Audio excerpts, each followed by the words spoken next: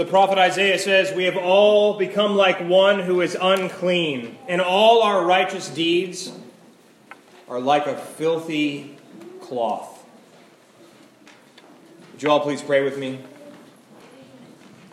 May the words of my mouth and the meditations of all of our hearts be acceptable in thy sight, O Lord, our rock and our Redeemer.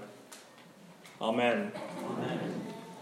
Advent for us begins in the dark. And of course, it's hard for us to wrap our minds around this strange beginning, not only to a season, but to a new year in the life of the church. After all, as I said, the sanctuary has changed. Gone are the white sheets of Christ the King Sunday. Tucked away are the green banners from ordinary time. No, today is a new day in the life of this church and in each of our lives. Today is a day of blue and of purple, of royalty and repentance. Today we begin in the dark. For many churches in many places, Advent is nothing but a season of light, of joy, of hope, of surprise. Pastors like me will sprinkle their sermons with tidings of good cheer and "We wish you Merry Christmas." The sentiment of the season for many churches is smiles and laughter and a bright, shining light. But for Isaiah, it's a different word. From ages past, no one has heard, no ear has perceived, no eye has seen any God besides you, O Lord, you who work for those who wait. You meet those who gladly do right, those who remember you in all your ways. But you were angry, and we sinned. Because you hid yourself, we transgressed. We have all become like one who is unclean, and all our righteous deeds are like a filthy cloth. Although the time of Isaiah differs very much from our own, there are some similarities between what the prophet experienced and what each of us experiences. For instance, we know, like Isaiah, that our reliance on this political accumulation of power, rather than a pursuit of love and divine justice, it's brought us even further into the darkness. We know, like Isaiah, that our culture has less to do with the peace of God and more to do with individual hopes and ambitions. We know, like Isaiah, the temptation to throw everything into violent forms of power and forgetting completely the people we ask to do that violence on our behalf. From the dark place of reflection, we read Isaiah's words about God tearing open the heavens and God shaking the foundations of the earth. But when we try to imagine that in our minds, we don't think of the new heaven and the new earth from Revelation. Instead, we have visions of devastating destruction. We conjure up in our minds those images of floods and earthquakes and perhaps even nuclear war. During Advent, we might want our God to look more like the chubby man in white who slithers down our chimneys. But Isaiah presents us with an image of God who is angry and who is silent.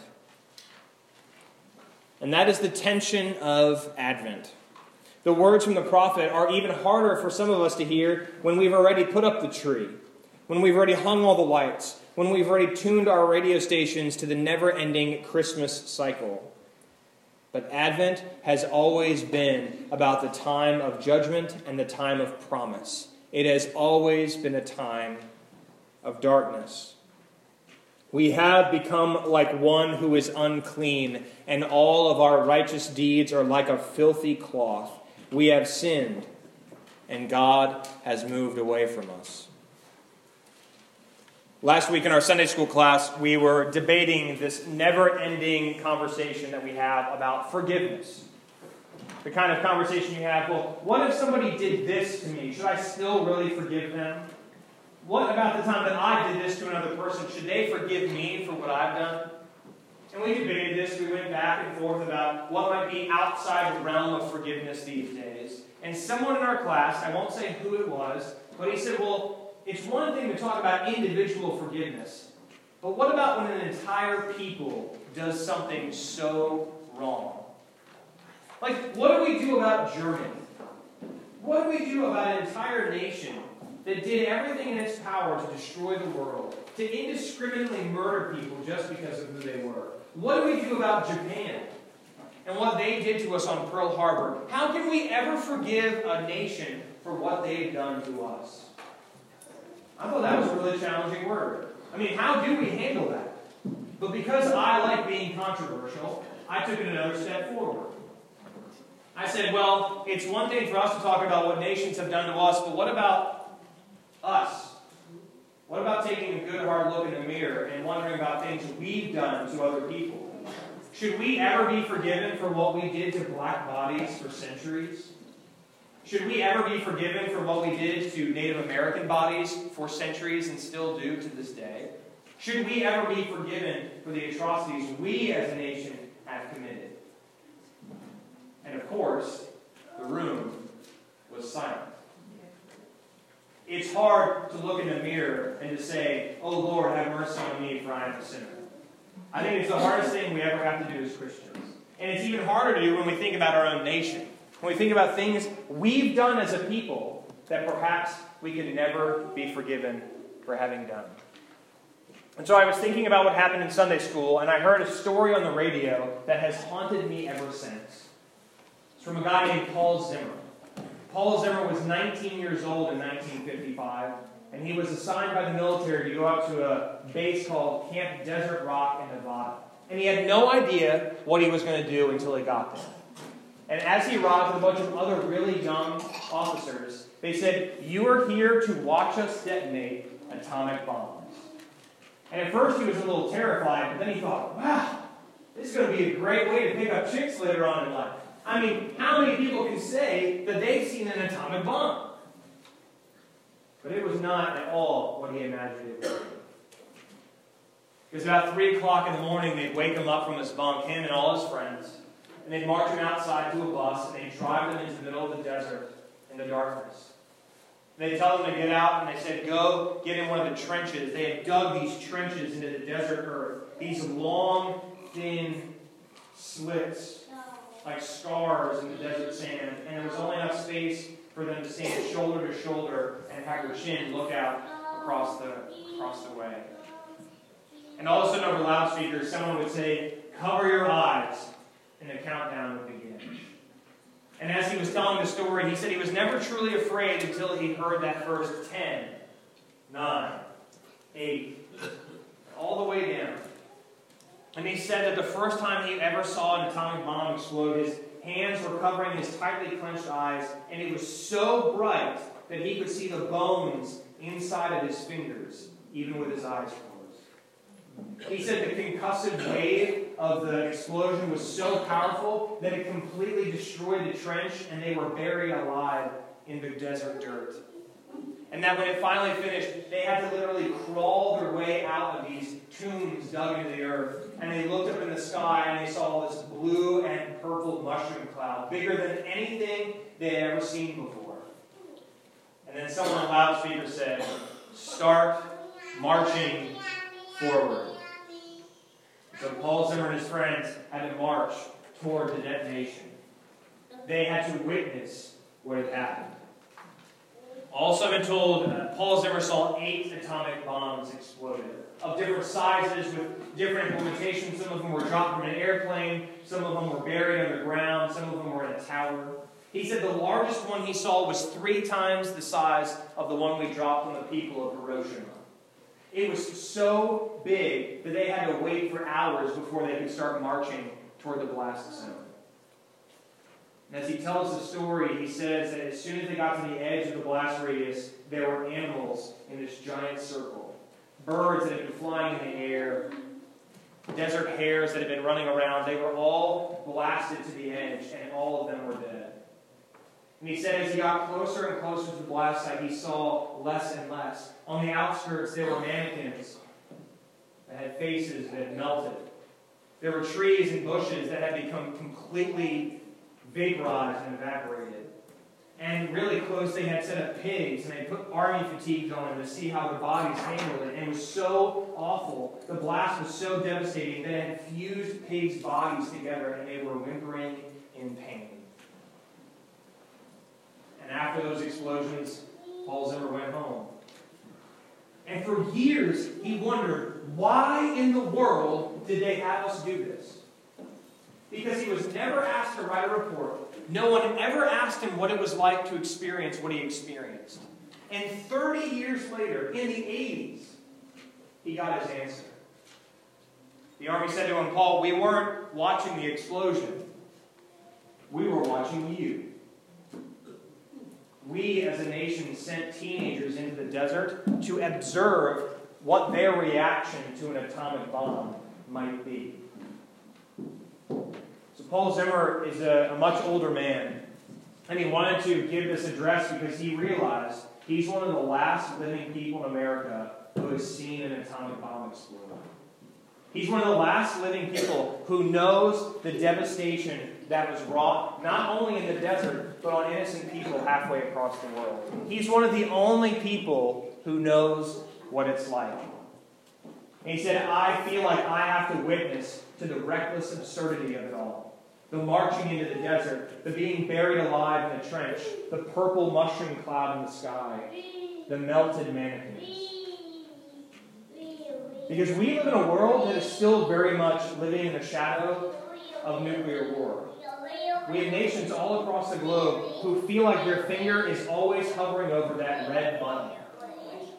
It should come as no surprise that we have leaders all across the world who are threatening each other across things like the internet to end the world 10 times over. We live in a world that is still so steeped in nuclear power. And for Paul Zimmer, he said, we have all these bombs. We have more than we could ever use. And I think we have them because one day we will use them. He said the problem is all of us have forgotten the devastating power of that thing.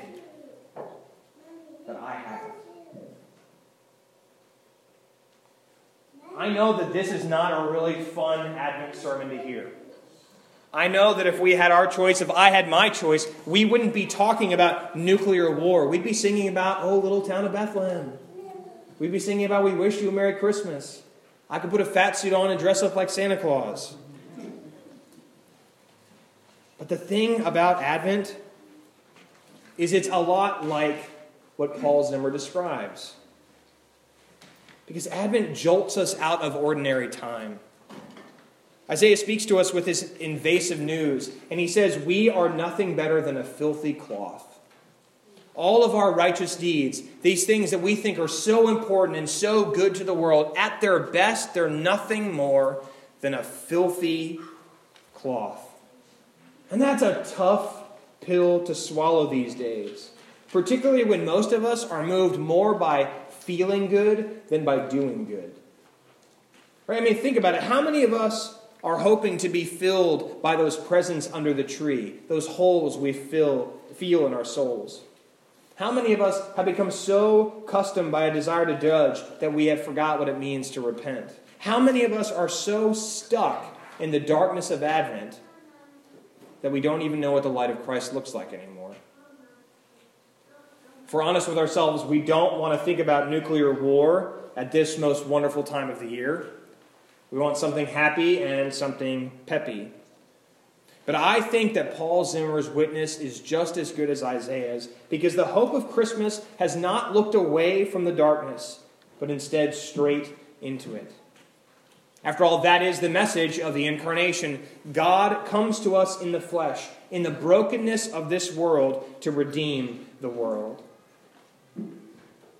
As Christians, we go through the cycle every year. Advent, to Lent, to Easter, to ordinary time, back to Advent. But as a people, we are forever stuck in the time of Advent, in this darkness of Advent, between the first arrival of God's Son in Bethlehem and God's Son's final arrival in the new heaven and the new earth. We are stuck between the way things are and the way things ought to be, until Christ comes in victory and we feast at his heavenly banquet. But there is hope during this dark and strange Advent time. Hope that comes from an unexpected place. We can put our trust in princes and politicians and things like plutonium, but we will always be disappointed. We cannot receive lasting comfort from a broken world of ours.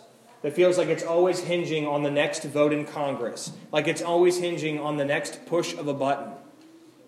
Our hope and comfort must come from another place, a place beyond our ability to grasp or comprehend, a place of humiliation and exaltation, a place that is both beginning and end, a place that isn't even a place. Our hope can only come from God. Hope in God is a strange and a vexing and a transformative thing. Hope in God comes with a broken heart willing to be mended. Hope in God comes when we are able to look in the mirror and say with honesty, I am a sinner. Hope in God comes when we realize that God is always the light in the darkness, but without darkness, we'll never be able to see the light. The good news that we anticipate on Christmas will come. And it will be brighter than any atomic blast, and it will fundamentally change everything about this world. God will come again and tear open the heavens. God will reorient the world in such a way that the first shall be last, and the last shall be first. God's justice will rain down like waters. God will wipe away every tear from our eyes. God will destroy death forever. As Christians, we wait. We wait in the shadow of the cross. We wait in the darkness of Advent. But we also know the end of the story. We know that greater things are still to come. We know that only God can shake the foundations of the earth. We know that hope in God is unlike anything else in existence. We know all of this because we know that the promise in Mary's womb, it comes to fruition in the empty tomb. So I offer this dark word to you on this day in the name of the Father and the Son and the Holy Spirit, one God now and forever.